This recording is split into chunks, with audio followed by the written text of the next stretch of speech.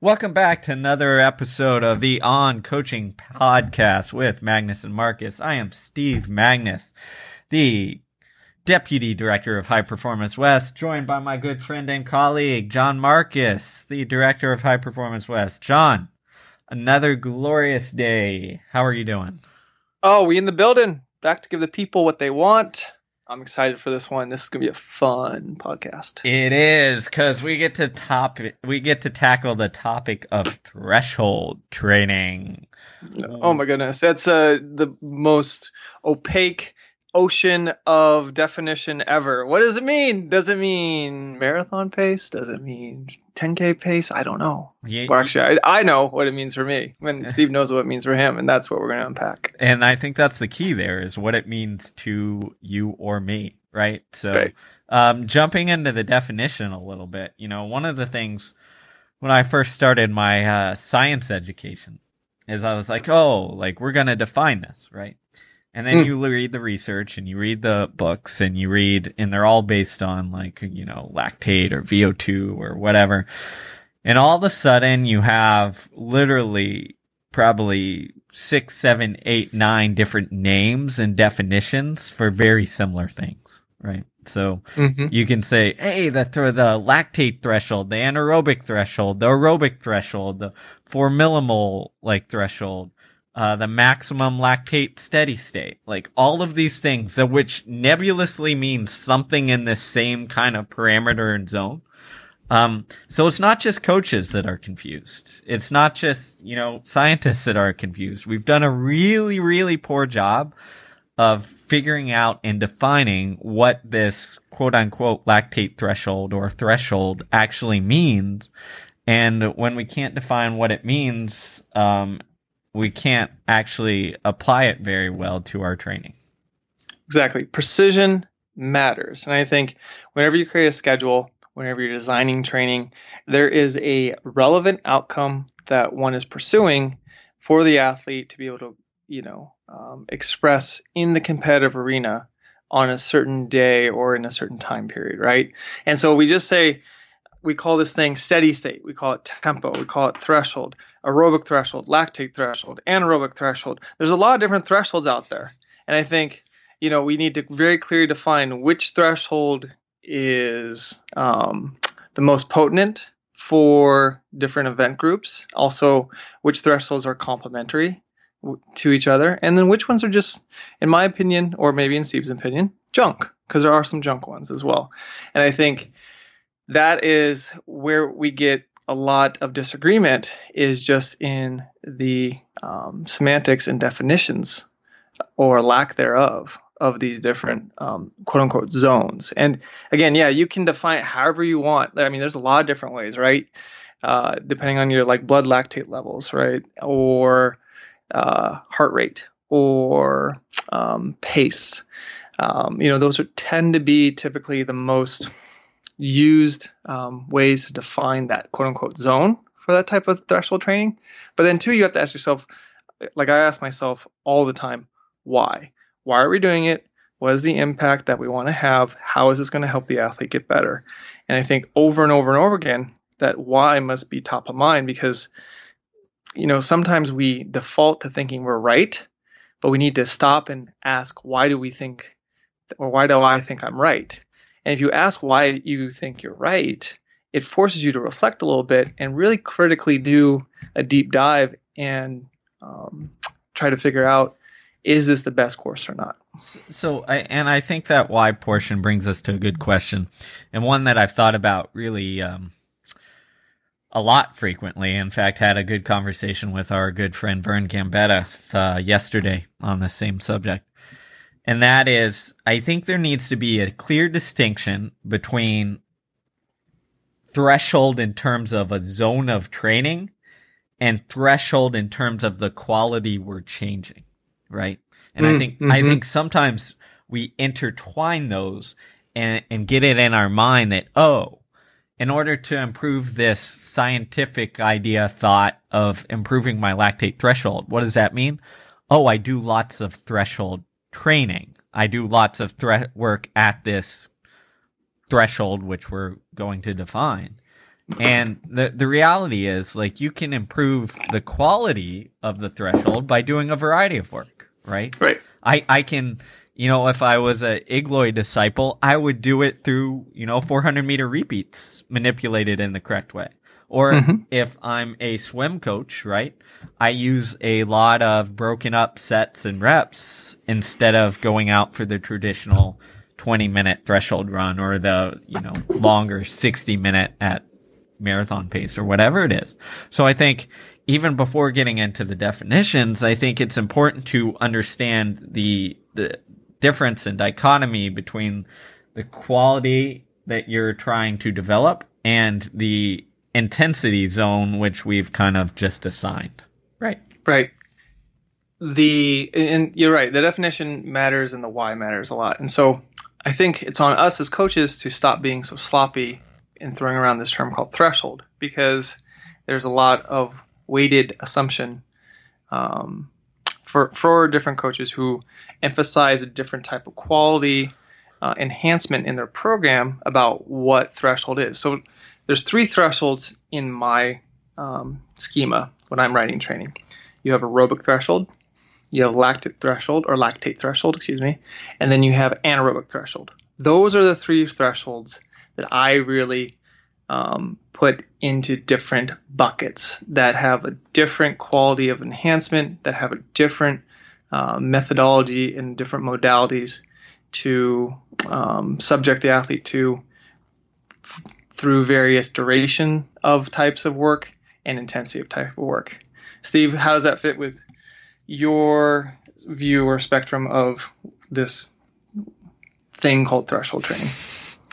Yeah, so to me, it's this ambiguous, continuous. Ambiguous, continuous, all of it. Ambiguous.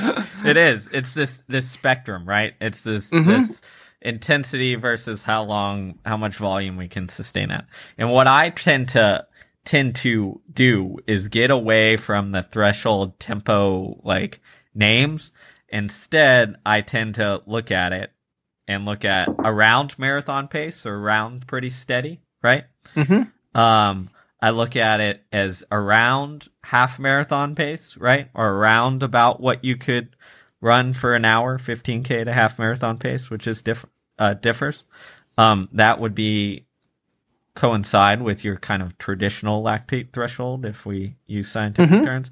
And then I use what I call like a pressing tempo or like a pressing threshold work, where we're just pressing things down, where it's in between that 10K and half marathon pace, where it's like you're pushing the edge.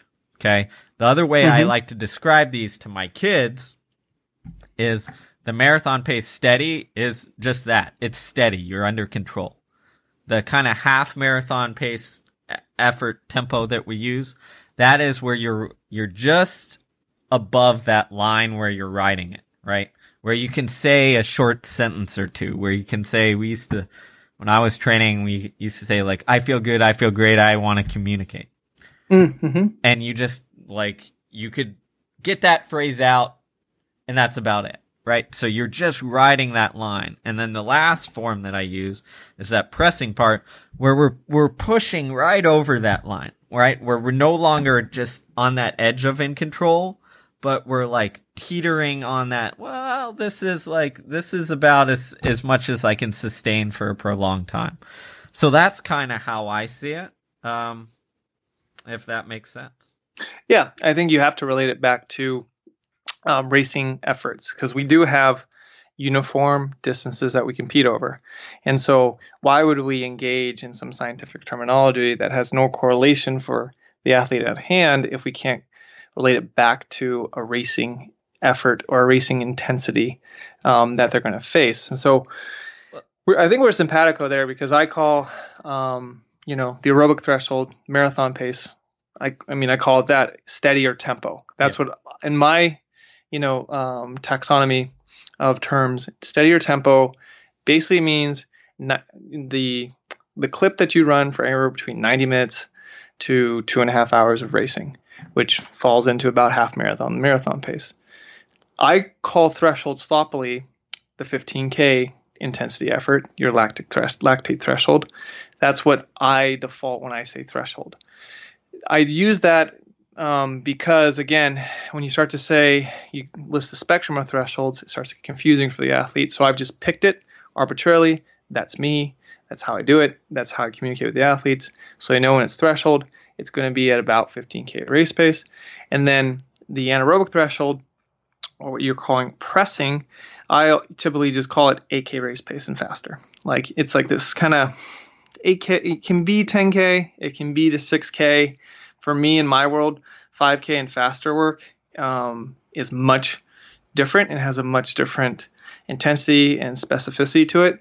But anything that's kind of in that range, depending on the individual that I'm working with, that makes sense for that type of rhythm where we view it as our anaerobic threshold, that's really how I define it. Right. So again, I think everyone coach has to know and create their own terminology, but be very specific with their athletes so the athlete knows where they are or what is expected of them or what is assigned of them that day in training, so they can run at the appropriate intensity to get the response and the adaptation and from the stimulus that is asked of them. And I think that's the key right there, is that as coaches, we need to be able to communicate the intensity and the effort level that we're looking for, right? The scientific definition does not matter to a large degree if we can't communicate like the intensity and effort level that we're looking at. For example, like when I was a younger athlete, I used to have a device that would measure lactate levels, and I'd just like mess around with that all the time on some of my threshold type runs, right? Your 4 miles at low 5-minute pace, for example.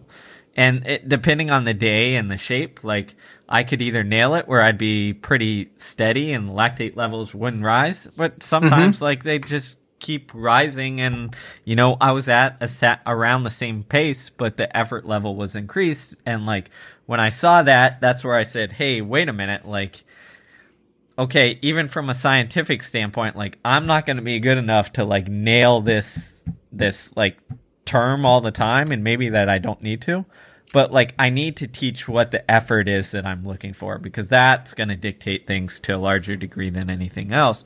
So I think that gets us to the point where the vocabulary matters, and how you communicate what your expectations are for that intensity matters a lot. Yeah. And I think, too, you have to decide for yourself and the type of athletes you're working with, which you need to create a hierarchy. You need to create, in my opinion, a rank order about which ones are most important in your catalog of training and which ones are least important. Since I work with mostly milers to 10K athletes, mostly track and field type athletes, without a doubt, number one is always going to be lactate threshold, or at 15K race pace. And then number two is going to be that anaerobic threshold, or 8K type race case. Long ago, I came across the work of Steven Seller, the American-born sports scientist who is now in Norway, that discussed polarized training methodology, which to me is the most cutting edge, most useful research that is out there right now, because what he does is he looks at what elite athletes are actually doing and what responses they're getting, whether it's cross country, skiing, or cycling, or distance running. It's not some, pontification or hypothesis, and then we're going to take this biopsy or take these readings of untrained college males or females and this and that. He's actually looking at what the best in the world are doing to train and get better. And I think we have to stop and look at that and understand that you need to check your references. Even though the scientific method gives us a degree of certainty, what is the resource? Where is it coming from? If you're training to do an uncommon thing, look to what uncommon people are doing. Don't look to what the common folk are doing. And it's not a put down of anybody. It's just these are people whose livelihoods are, on the line and that matter, doing at the highest level. And yet we want to sit here and argue about the validity of research on college students who are untrained and partying 2-3 nights, a week. So, that's my little soapbox rant real quick. But anyways, his research has been really cutting edge and has shown there is a gray zone, which is about marathon type pace, where you're working hard, but not hard enough to get a quality response. But then also, too, you're working a little too hard to get a recovery response. So it's this gray area which his research has suggested is worth your time and effort, energy to shy away from, because it's a minimal response area and zone. Now, I've interpreted that, and I have said, great, won't touch it. Even for people I'm training to run the marathon, won't touch it. And people are like, well, why don't you run marathon pace for the marathon? Well, that's a big can of worms, because it seems logically very straightforward, because every other event that we train for, we run event-specific paces. But if you're telling me that running marathon pace is a gray zone in an area where I do not get a whole lot of return on my investment of time and energy, I'm going to stay away from that. Instead, what I'm going to do is I'm going to invest in faster running. So what I call, threshold or lactate threshold, 15K race pace running, and faster. And I'm going to chop it up into manageable chunks. So instead of going for an hour at that, it might be an hour's worth of work, or maybe even 75 minutes worth of work, but in the most potent dosage.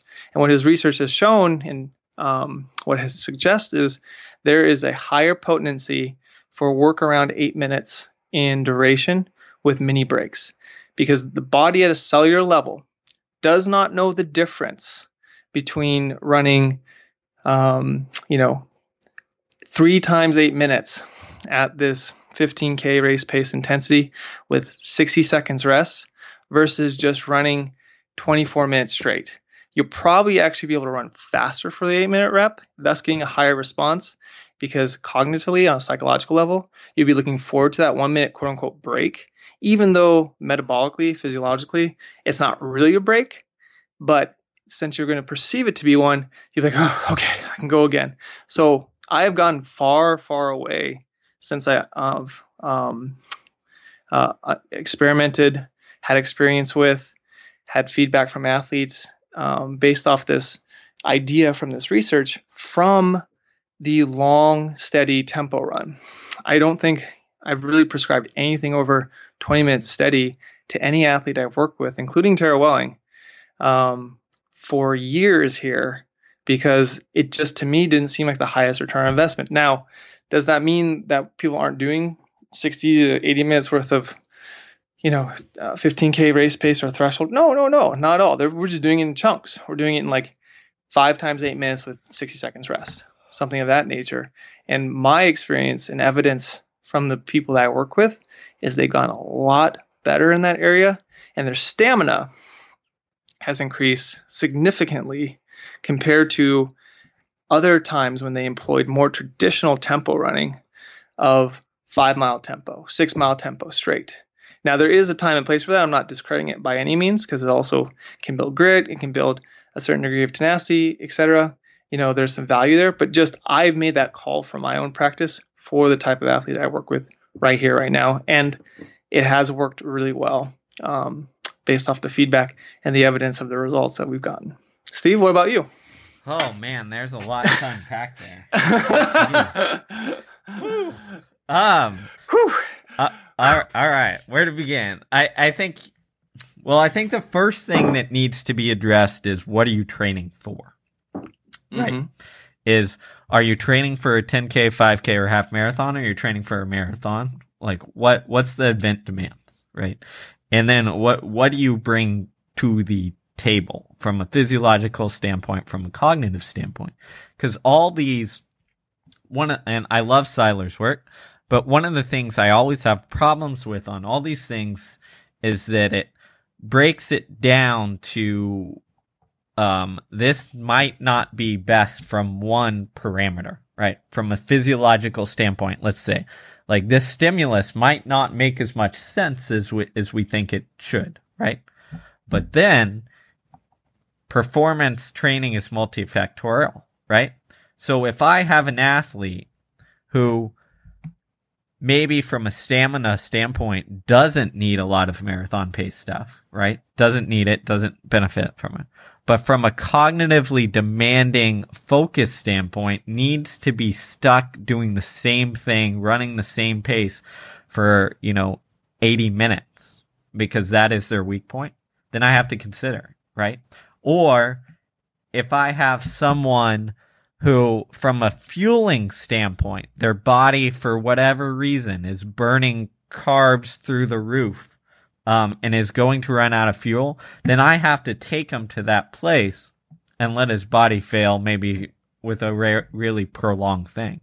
So I think when you look at these things, we have to understand that there's incredible complexity behind it. So what I tend to do, and this differs a little from you, I think, is that let's start with our standard 5-6 miles worth of tempo work. Okay, what I tend to do, and I started this back when I was a high school kid or coach, is I like to assign a total amount that I want to get in, and then I let it up to the athletes to figure out how they get there sometimes. So I might say, hey, I want 30 minutes of this effort level, right?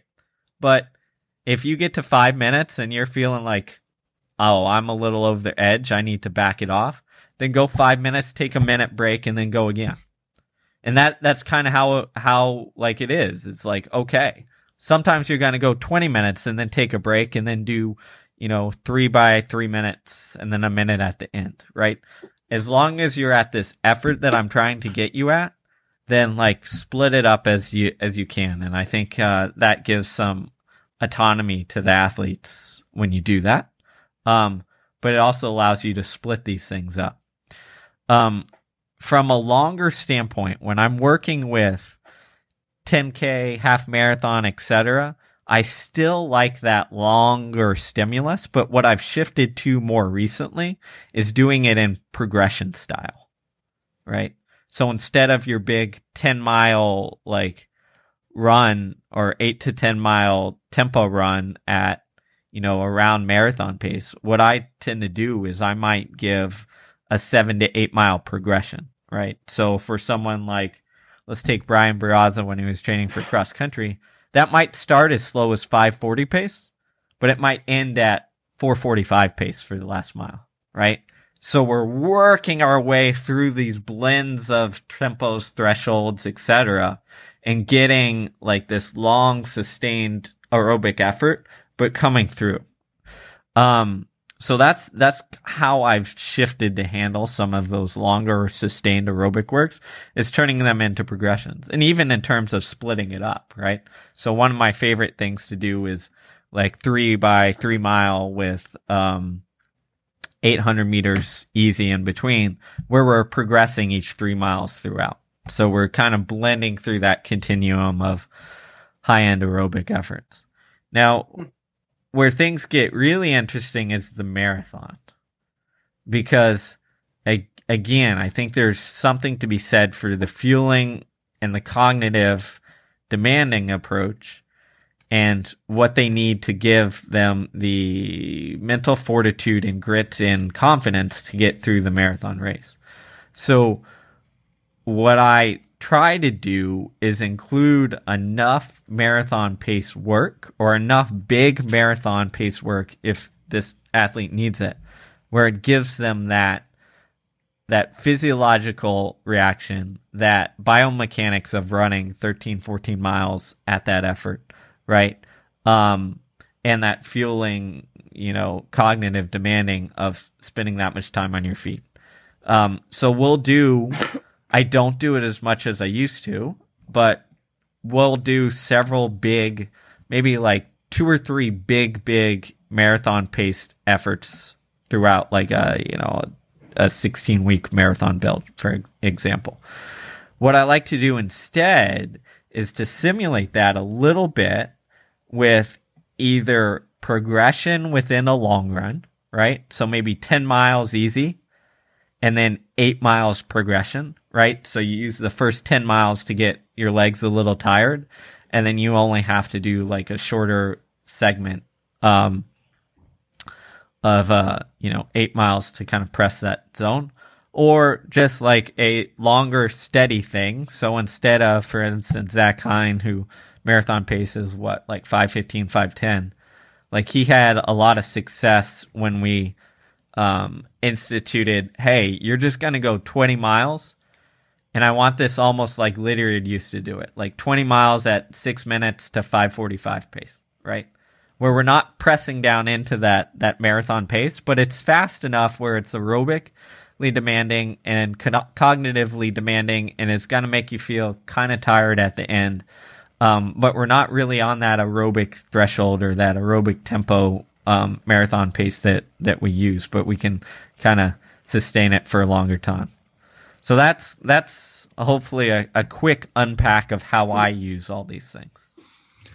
Yeah, I mean, my mind's open. I don't know. I'm a little skeptical though about marathon pace in general. I look at so many athletes and well-intended athletes and coaches who employ marathon pace work. How many times have you heard about, I did 18 miles at my marathon pace. I did 20 miles at my marathon pace.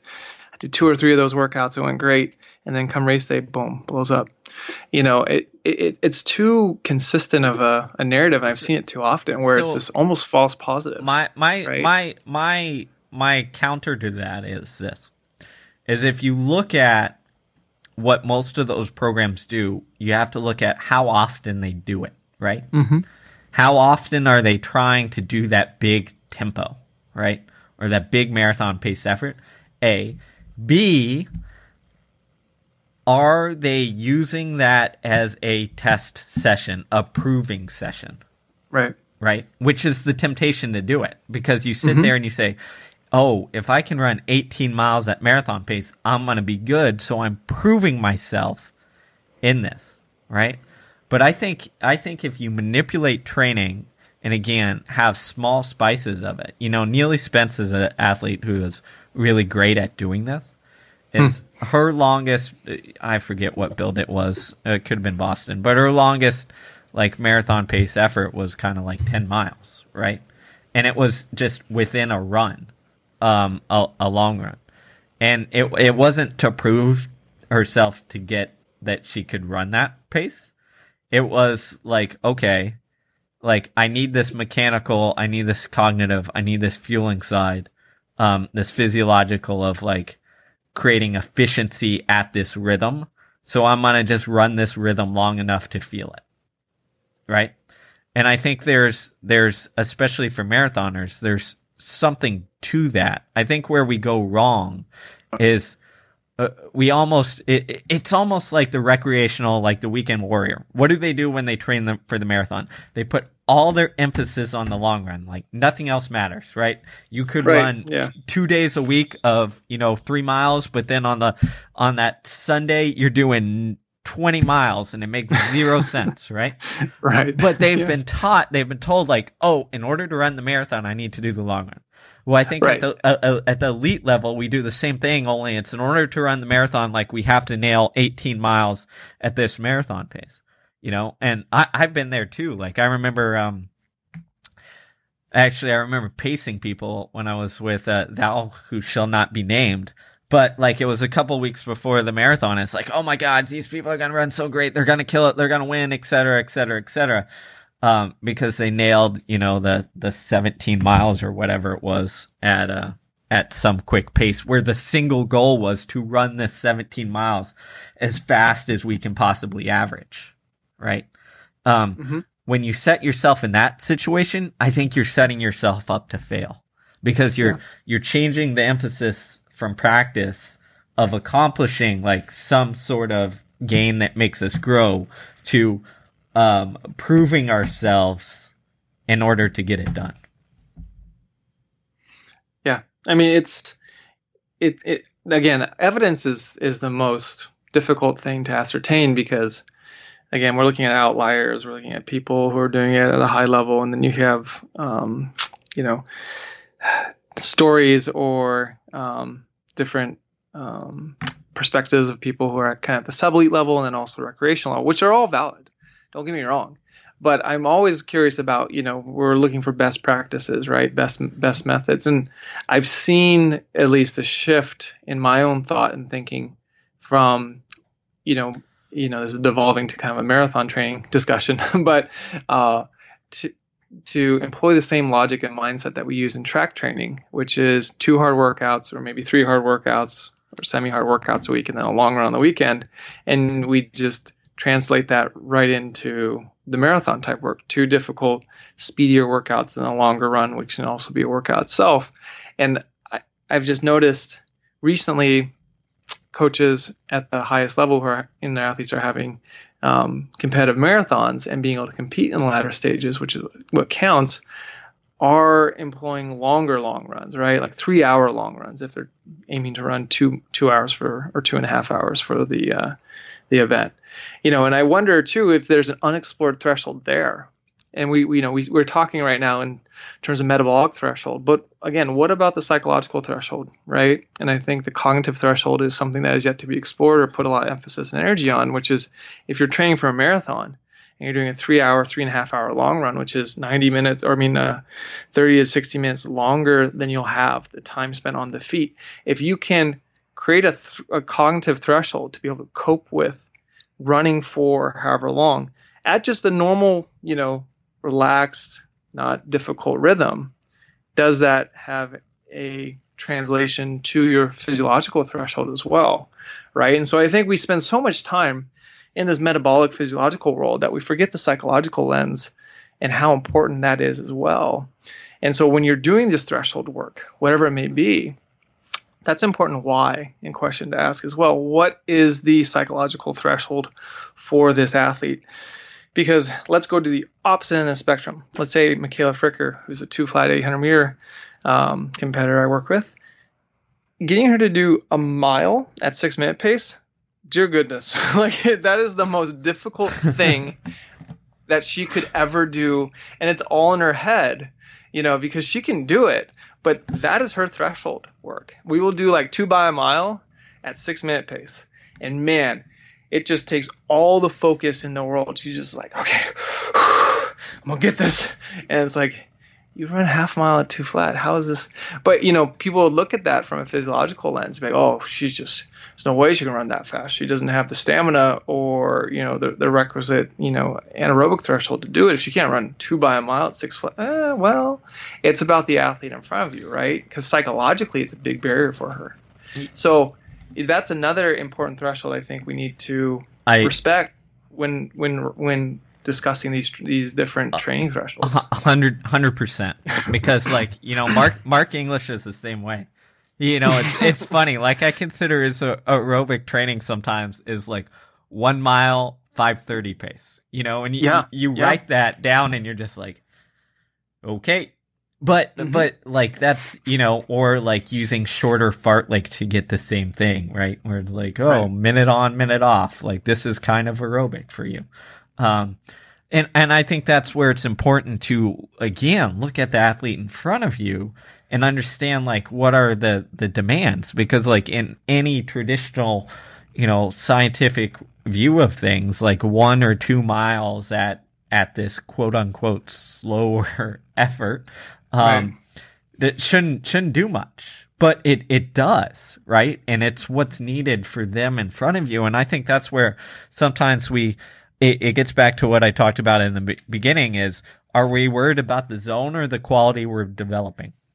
Because if we're worried about the quality we're developing, then that 2 by 1 mile at 6-minute pace for Michaela, or that 1 mile at 5:20, 5:30 pace, whatever it is for Mark, is developing that aerobic quality that we're seeking. But if we're talking about running in the zone, whatever zone we've defined, then it's not, again, a discussion I had with Vern Gambetta, who was working with the really strong miler 1500 runner Peter Callahan, and he was telling me how he's eliminated all of his threshold work and in place of it put fartleks, right? Yeah. Because he's like, oh, this kid's a miler who has a certain attitude about him, and I'm going to develop that quality but I'm going to do it in a different way than like the traditional, oh, I have to run at this zone. I'm going to do it fartlek style. But wait, time out. Fartlek is traditional. Let's just it is, right? I mean, it's going way back to Pavo, right? I mean, that's like one of the OG training messages, fartlek. Right. And but I think that's a good point. And I think what's happened is, like, if you trace the history of it, which we will, by the way, in our HPW Scholar Seminar. So if you haven't, check that out. Supreme. Supreme Yes. Scholar Supreme Seminar. 50 days of John and I just hammering this stuff down. But wait, yes, I'm very excited. So this is a plug. Check that out on HPW, because like we're tracing the history of training so that you guys understand this and we understand it. But that's a good point. But it fartlek has taken on this untraditional, definition because it's not structured or not highly there's freedom. structured. There's freedom to it. That was the point of fartlek, was speed play, right? Yeah. And you could manipulate it based on how fast you ran the actual on portion and how long, and then too manipulate it based on how fast or slow and how long or short was the off section. And so my argument is exactly this. We sit here in the modern era talking about these thresholds and, talking about millimoles and, different aerobic, anaerobic, and lactate. But two, how much of that was explored and maximized with just something as simple as fartlek? And I think, when you tell someone, because I think we had this discussion with Vern, or maybe I had this discussion with Vern about a year ago, was like, yeah, I just don't think all this structured threshold training is as effective as just fartlek. And so the last year with a lot of HPW elites that I'm working with, I've assigned and given them more fartlek, even like in the fall, right? Like I had like Michaela and Eleanor Fulton doing on-track fartlek, where we would just start in lane 3 in the middle of the track. So yeah, they're on the track, and so I can watch them because they like running their stuff on the track, but they don't know where they are, so they can't really get a split. And it's just like blow a whistle, go for 3 minutes, blow a whistle, go easy for a minute, blow a whistle, so you don't even need the watch. You're just running completely free of even that burden of seeing how much more longer you have, right? So it was a opportunity for me to kind of experiment and explore. And that's really, we got to remember, that's what training is about. There's no right or wrong. There's experiment, there's explore. The only judges are the result, right? The outcome you have to own. The outcome is what it is. And that is the only thing that can judge. And then from that, you get this evidence and you get this feedback about if what you explored and experimented with was of usefulness or not, because the athlete was either able to compete at the level they want to on the relevant day or not. So, I think that's important for us to air that bias that we have right now, because, we have this great work from Daniels, and we have Vigil, and we have all these amazing physiologists who have made it a little bit more exact and precise, so we can have more confidence and reassurance about, if we do this type of training, we'll get this type of response, systematically in this much time, generally speaking, which is important to understand, but then too, sometimes also really important just to throw out the window and go have fun. Yeah, no, I think, and that's why, like I mentioned, the way that I like to do thresholds a lot is giving that power back to the person. Because I've thinking as coaches, like we've fallen into, again, using the histories, like the Gershler-Stampfel model of intervals where it's all controlled, right? Mm-hmm. And that's won out over the unstructured approach. And I think if you come back down to training, and we'll go on all sorts of tangents here, but it's a decision-making process. And if we can empower our athletes to take control over that decision, then like we're preparing them better for the act and skill of racing. So the Canadian researcher and athletics aficionado who wrote the book on Geber Selassie, the greatest, I think it was, Jem Denison, has put together some great pieces on how the training environment, on how we are constraining athletes by creating environments like on the track where everything is structured, measured, expected of like where we start, where we finish, what the reps look like, etc. We've just ingrained it. And by doing that, we've lost some skill, and we've lost the ability to explore both from a training standpoint, but also from a person standpoint of seeing what actually works, what it feels like to work through our gears, understand different efforts, not just run around in circles and know where the start and finish line is. And by introducing some of this unstructured play into it can do great things. And as you mentioned, like it can be as simple as shifting a lane and a starting point on the track. Or, my high school coach used to have us, we had this 1 mile loop with a lot of offshoots, and he used to just stand there and be like, okay, we're going to do 5 of these. Like, I don't care what loop you take. I don't care where you go. You're in this group of 5 athletes who are all pretty similar. And I'm just going to tell you, like, hey, at the beginning of this loop, like, Steve's in charge of this loop. And what that meant was, like, I would decide when to surge, when to slow down, like, how hard we should go and when to push. And then the next loop would come, and it would be, my friend Paulo would be in charge. And, like, we just switched that off where we were getting, some autonomy and deciding, like, how hard to push and when not to push, but also having to respond to this others in this situation as we would in a race versus all just being in a line and like knowing what we were doing in practice. It's I think coaching nature to be overly prescriptive with everything, that's overcoaching to some degree, right? It's just prescription on prescription. And then you have to ask yourself, what's the point of the workout? Is the point of the workout to grade the workout is the athlete trying to, do the workout as you prescribed and expected so they can get an A in the workout? Or are you, instead of grading the athlete's paper, helping them to get the A? And where we get the A is on race day, right? And I think you hit it spot on, Steve.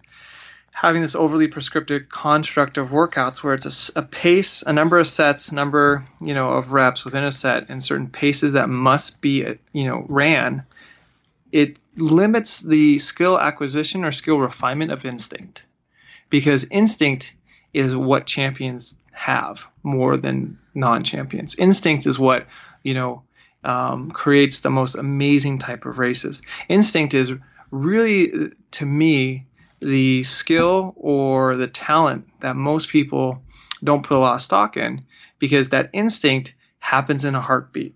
It's a quick decision. It's a fast decision. When we talk about decision making, that's really what we're talking about. Quick and fast decisions, such as in, I forget the Daniel's last name, but in Thinking Fast, Thinking Slow, their whole body of Kahneman. Yes, in Kahneman's whole body of research for 50 years, it's not about the right decision. It's about the quick decision that you go with. Because if you sit here and contemplate the right decision, well, should I go at 200 meters or should I go at 300 meters? Let me think. The moment's been lost, right? And so instinct, we've habituated instinct almost out of the athlete's cognitive process in a highly structured workout environment versus encouraged it. Because on race day, you have to be able to compete, instinctually, because what is a race? It's a total improv affair. Like, it's an improv environment. So we're going from a highly controlled and structured environment to an improv environment. And that's where I think Farlick nails it, because it does, stimulate and achieve this, threshold component wherever it sits on the threshold spectrum. But also, too, it allows that athlete the ability to practice and hone their instinct a little bit. And that's what we have to remember, right? Practice is the environment and the conditions that you're setting yourself up for race day, right? I always remind my athletes, race day should be normal. Practice is habituating a response to certain speeds, certain demands, certain asks, certain, ability to do this sport called running. And race day should be no different. It's a normal thing. It's just, instead of practice now, we have a race where the defined controllable and defined element is how far we are going and what time the race starts. And everything else I get to create. And so rather than being a victim on race day, you should be a creator on race day. Don't be a victim of, oh, it's too fast for me. Oh, it's this. Be a creator. I made it so. I made the race happen like this. And that, to me, again, as we've gone on this tangent, is where the cognitive threshold is just as important as the metabolic threshold. Because if you've built that metabolic threshold up to the height of that organism, where the organs and the physiological systems are all clicking on cylinders, but that psychological threshold is bankrupt, so what? So what? I think those are some great points. And like, to sum up this tangent, I'm reading a book called The Culture Code by Daniel Coyle, and I'm going to quote a section of it because I think it's very pertinent to this overcoaching idea. And in it, he's talking about Navy SEALs and a Team 6 commander, Navy SEAL Team 6 commander. And the commander was relaying the story of how he once was on a mission or watching a mission with some Army Rangers. And here you go. The Rangers commander and I were together at a nearby base observing the drone video feed of the mission. The entire time the Ranger commander was on the radio with his guys. He was talking, giving orders, do this, look out for that. He was acting like a coach on the sideline yelling plays. At some point, this commander notices I'm not saying a word, and he gives me this look, almost in disbelief. Like, why aren't you telling your guys what to do? It was pretty striking. Our guys and their guys doing the same mission. He's talking the whole time, and we aren't saying a thing. And the answer is this: because we don't need to. I know my guys are going to solve the problems themselves. And I think that right there is the same thing that we're looking at from a coaching standpoint, right? When we overcoach it, right? Overstructure it, we're solving the problem for the athlete in practice. But if we structure practice sometimes in the way that allows them to have, take charge, figure out the decisions for themselves, solve the problems, then when it comes to race day, they're going to be in a position to instinctually react and instinctually solve the different problems thrown at them. Whereas if they're not, if we overcoach them, then come race day, what happens is if a problem arises that isn't one that we've coached them on, or one where we're not sitting there yelling at them, then they're going to freak out, then they're going to miss the jump, then they're going to miss the break, and they're not going to know what to do. And, what's the cost of this? Well, some might say it's failure, because if you're giving someone an opportunity to explore and create, it's not always going to be successful. But how many times did a parent overcoach a kid how to walk? The kid learned mostly on its own by looking around and saying, yeah, all these human beings can do it, so can I. And it was a lot of getting up, falling down, a lot of false starts, right? And I think we have to remember failure isn't a myth, is a total myth. All there is learning experience. And all there is refinement of your process, refinement of how you're going about it from the learning experience that is the outcome or result of that day's effort, whether that's in practice or whether it's in a race. This whole culture of failure and like, oh my God, success and fail. No, it's a myth. It's a total myth. If you look at it through the lens of just all I have is to learn, this worked, this didn't work. I did this and I got this result. I didn't do this and I got this result. That's how we get better, right? And two, it's the same thing about, bickering over semantics of threshold. I mean, Steve has his methodology that works through his experience and evidence and considerations of scientific data and research, and so do I. And who's to say whose athletes are not as successful or least successful? I mean, you look at Tara Welling, who won the half marathon championships in 2016, trained completely different in a completely different manner than Natasha Rogers, who won it the next year. And So to say like now Steve's method is better than my method, or my method is better than his, or this person's method is better than someone else. No. Like there's just learning. We're always learning. Like I learned a lot today listening to Steve. I go, those are things I would never have considered, or things that I didn't think of that would have an impact. And, my mind has always changed. Every podcast I do here, and every time I go to a coaching conference or a track meet and talk to other coaches. And I think when we get caught up in that myopic, stubborn mindset that we have to do it like this because we've all lost, and, coach and athlete included. And I think it comes down to like no one has answers, right? No one has the magic answer, right? We're all exploring, and the minute you stop exploring is the time that it's death, right? You stop learning, you stop growing, you stop thinking. And I think out of anything, what I've gone out of this is that you need to think and have a reasoning behind what you're doing, right? You need to understand that like my definitions will differ from John's definitions, right? But that's okay as long as I define them in a way that makes sense and that is communicated effectively to the athletes I'm working with, right? It's not about having like the one clear, true definition of threshold, and if it isn't this, then we're all wrong. No, that's not what it's about. It's about figuring out what the definition is that makes sense in your model of training, right? And is communicated to your athletes. And, think about those things and think about why you're doing things, right? I'm going to go back and look and see, hey, do I really need these marathon pace long workouts, or am I holding on to them as a security blanket because I've done them for so long? Or, maybe I do, maybe I don't. But in that exploration is where I'm going to grow as a coach.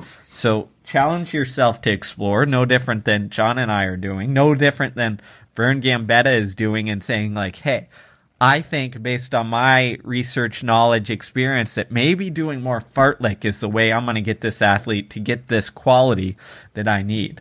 So challenge yourself to explore. And when exploring, you're going to take the wrong turn sometimes. But that's okay as long as you reflect on it, learn from it, and grow and adapt from it.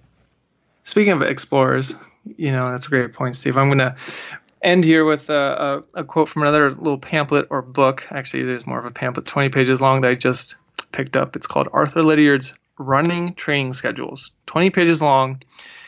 And it basically essentially his first published work about his methods back in 1970, so almost 50 years old. It's 15 pages of him discussing how he has figured out or how he prepared the Olympians and world record holders he did in New Zealand, and then 5 pages of just numbers and training tables and schedules. But the last paragraph of text that he offers is this: I liken coaching of distance runners to the putting together of a jigsaw puzzle. All coaches know the different methods of training, such as fartlek, long striding, sharpening, etc. And then he concludes, but as has been said many times before, and to which I prescribe, coaching is more than a science. It is an art, aimed at bringing the athlete right on the relevant day. Nothing more. I mean, when people say they're a Lydiard guy or a Lydiard gal or a Lydiard coach, well, then that, I think, you got to understand how even Lydiard thought, right? And that's exactly what it is. This is a big jigsaw. And, Lydiard is the one you look to say, oh, marathon pace training. That has really 100 miles a week. Those are things he really sounded the drum on and beat and blew the horn on. And it worked. And so did Igloy's methods. And so did, all these different other people. So take what you will on what's on offer. But know, it's very important, if anything, at the end of the day, be clear about what you mean with the different types of training that you're offering athletes and that you're employing athletes to do, so they know exactly why they are doing what they're doing, not just from a physiological, metabolic standpoint and for that threshold mechanism, but also too cognitively and psychologically, because that's going to help them too on race day, because that's at the end of the day what this is all about, getting them right on the relevant day. Couldn't have said it better. And I'll just end with a plug. If you want to understand Lydiard and see a further breakdown, HBW Scholars Supreme Seminar. Hopefully I said that right this time. I think so, yes. It's awesome. Man, we are breaking down Lydiard like no other because you know what? We both have those original books, and it is fascinating. So, anyway, there's a little plug. Thanks a lot for listening. As always, guys and gals, we really appreciate it. Love the feedback, and yeah, it's a pleasure having these discussions for you guys to hear. All right, until next time.